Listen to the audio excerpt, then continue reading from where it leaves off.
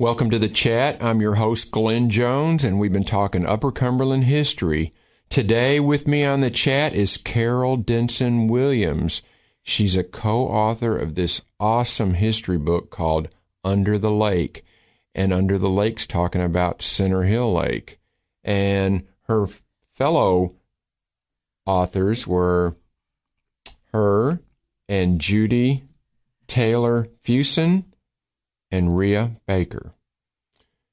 Hi, Carol. Welcome to the show. Well, hello. Thank you for having me. I'm honored to be here. Well, we appreciate you and what you've done to preserve this history that a lot of people aren't even aware of. People today would just drive over the bridge and look at the lake and say, oh, how beautiful the lake is. They would never dream that the lives that were down there on the river, that their houses, their farms are completely gone. It affected thousands of people. They had to move, or and their homes had been there, or families had owned it since the Indians the treaty was signed, and they started moving in. So people had history there, and it upset them to move. Well, I can imagine. Tell us a little bit about yourself, Smithville, and what got you interested in undertaking this massive. Everybody needs to look at this book. Well, my family is originally from Smithville, and I lived there about 5 years when I was younger, went to first grade. And then my father, who was head of the airport there in Smithville, when the Civil Aeronautics Administration or agency was in charge of it, but after it moved, it was consolidated to move to Crossville, so it was closer between Knoxville and Nashville.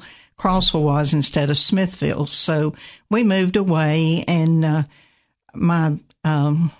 it was a real important part of my life being in Smithville, and my mother's family is from there. And my dad was from Mississippi, and he came after he was in the Navy before the Second World War. And when he was discharged, he was able to get a job working with the Civil Aeronautics Administration, and they assigned him to Smithville. And he met my mother and married, and we lived there for about 3-4 years, and then moved to Crossville. But so the government decided that the airport needed to be in Crossville. Yes, because it was easier or more centrally located between Knoxville and Nashville. So there still is an airport in. There is an airport, but it's not connected with, and it's moved. It moved to a different location. It's on Highway 56, and but they don't have the CAA connection, Civil Aeronautics Administration connection. With that connection, they relayed temperatures, and I don't know what all. I was too young to even remember. Right, all the important things that the military would keep up with. Right. Well, that's interesting. And I became interested in history. I had a high school history teacher that really got me interested, along with an uncle. So you became a teacher later on. I did. And I love history to this day, but that wasn't my major. And I wish now it had been.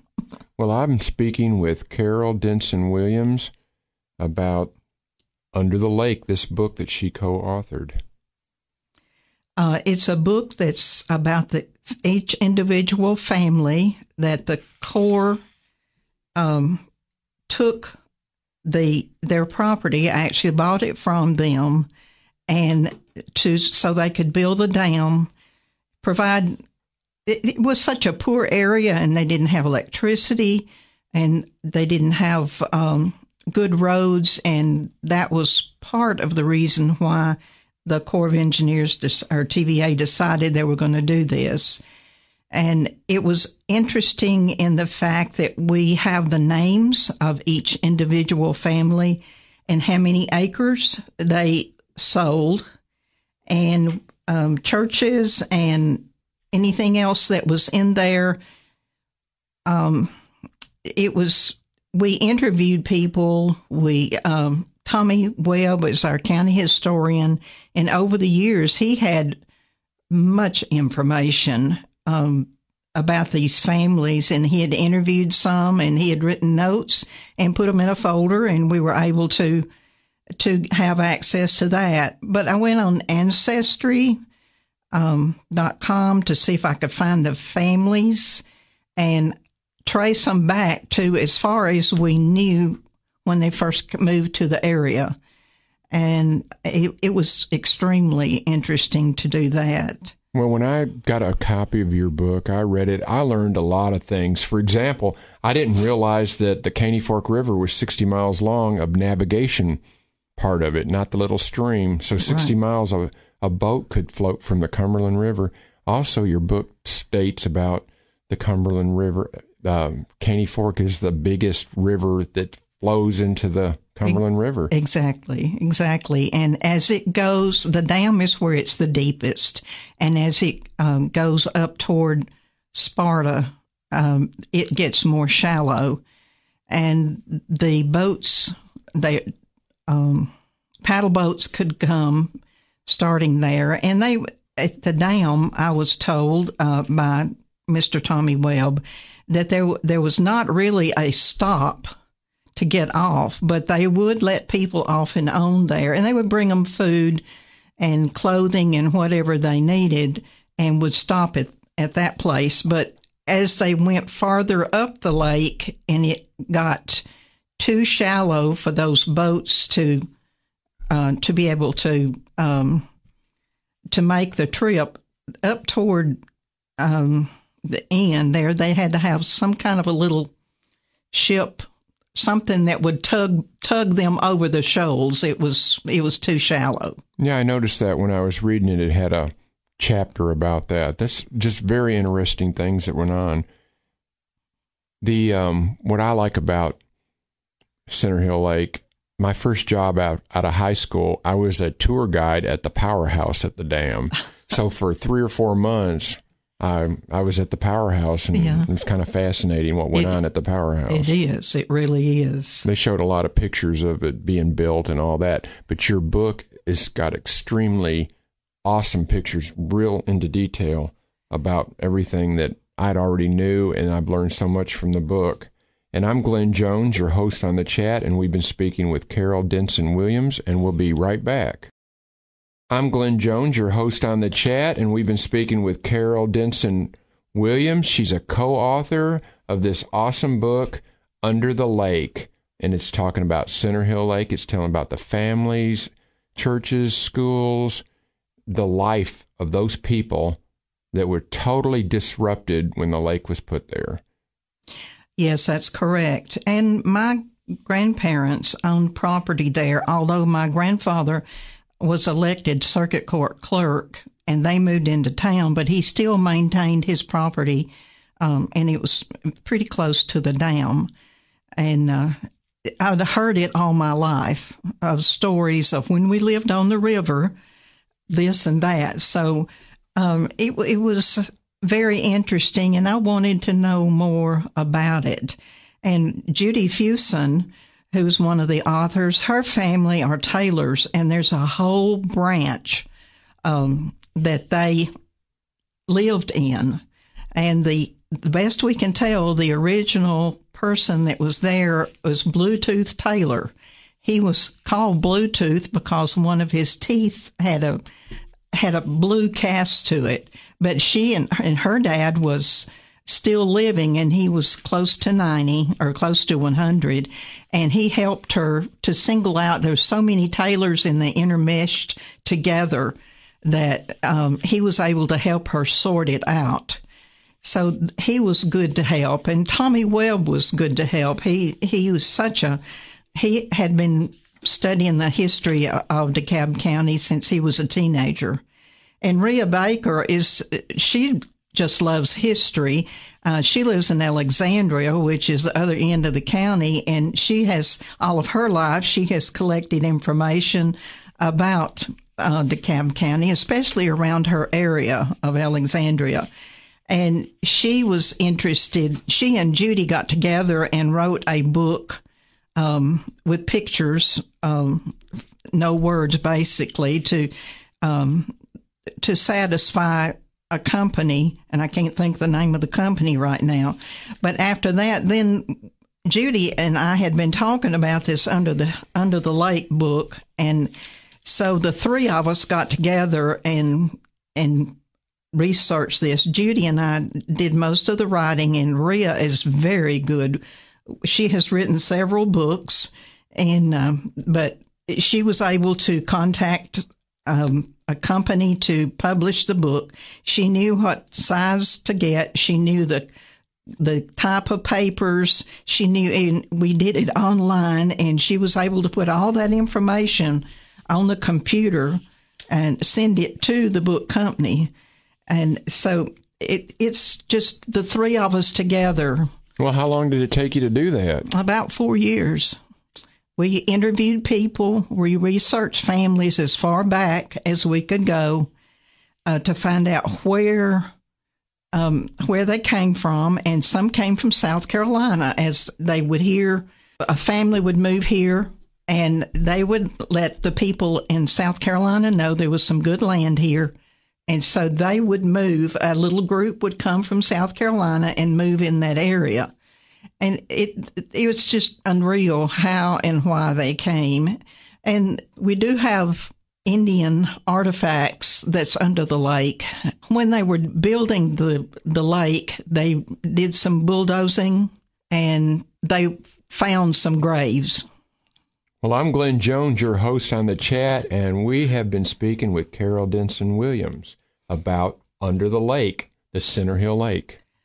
I was talking about the Indians near the Overlook. I was told by a gentleman that his family said that there used to be, many years ago, like his grandfather or great-grandfather told him, that there would be Indians that would come down the river, and they, in their covered wagons, and they would have a powwow or whatever, and they would do that once a year, and that was before the lake was flooded. They also said that approximately under the Overlook on 56, that there is a cave in there, and every time it would rain, there would be artifacts that were flooded out. Is that cave underwater too? It is now, yeah. Close to the dam, I was told that they had found some graves, and the Smithsonian Institute wanted to come in and do an excavation, and TVA said no. But there is a book at the Tech Library, and I don't remember its name, that talks about this at the Indians. And so it's just so interesting. And they hired, this is a different topic, but they hired people to come in and move the cemeteries. Right. And did they move most people to one location or all around? They bought 2 pieces of land. It's now considered one. And I can't remember the name of it right this minute, the name of the cemetery. Mount Holly? That's it. Thank you. I just read it in your book just a few minutes ago, but I'd had the books for a year. But what they would do is they would call the people, or get in touch with the people that had ancestors in the cemeteries, and they would have someone come and be with them when they opened up the grave.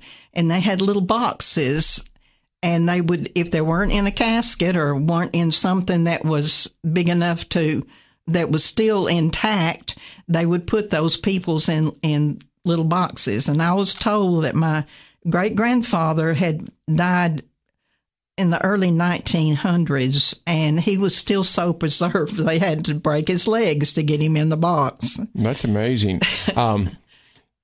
That's just an amazing story. I am interested in DeKalb County. My dad was born there. I'd been there my whole life on vacations and went to church there quite a bit in Smithville, and got a lot of relatives living there.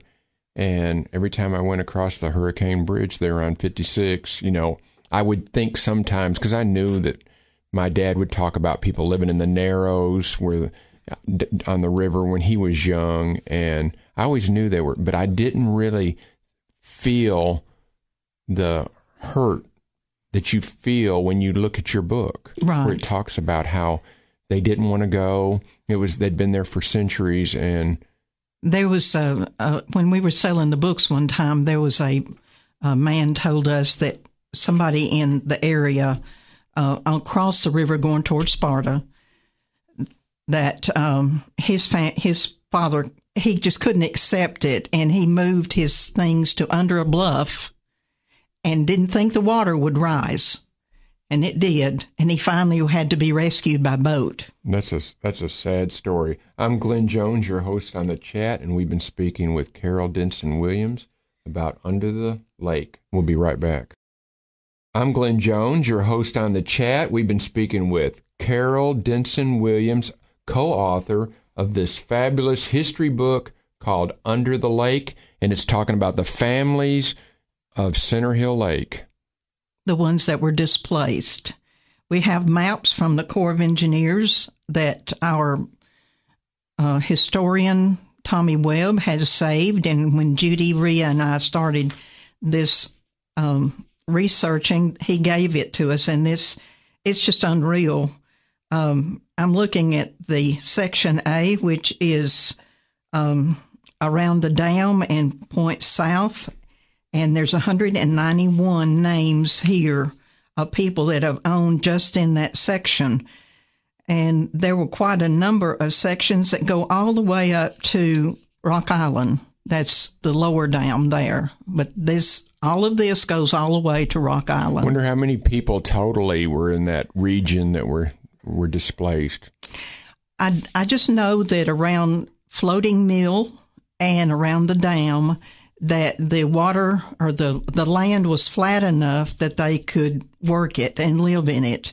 But as you go down toward Rock Island, the mountains, the hills are so steep and they go all the way to the river. So people, if they lived in that area, they usually would live up on the hillside because they were not able to go down to the river and they would even cultivate the hillside, but it's I don't know. I've never sat down and counted how many. There's no telling. That Floating Mill area is really large, the water in that area, so I'm sure it had a lot of big fields there. Yes, and the picture on the front of the book is from Miss Carlin that passed away recently. She grew up in that house that's on the front of the book, and she had it painted from a photograph, and this is a photograph that was taken before the water rose, but her family owned a lot of that land. Looking in your book, the lake was flooded in 1948 when the dam got finished. They started doing this. They started buying or talking to the people before the Second World War started, and because of the war, they put it on hold, and then as soon as it was over, they started talking to the people again about selling it. And I talked to people that did not realize, they kept thinking, no, they're not going to do this. No, they're not going to. But they did. They came in and took their farms and homes away. And churches were moved. I go to Indian Creek Baptist Church, and that church physically was moved from Indian Creek and moved up on a hill. About probably a mile away from where it originally stood? Or no, long? It's quite a ways. More than it was taken apart and brought up to the ridge. But it would have been more than, I don't know. But Indian Creek is where the Taylors lived. They lived that whole creek was theirs, the Taylor family.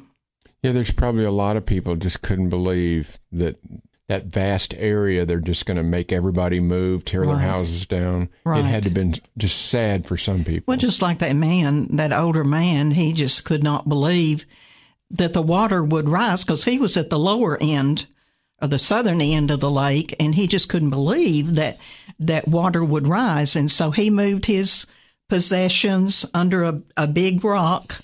And thought they'd be okay. And thought it would be okay, and they had to come and rescue him by boat. I'm Glenn Jones, your host on the chat, and we've been speaking with Carol Denson Williams, co-author of the book Under the Lake. We're talking about how we researched these houses and how many people.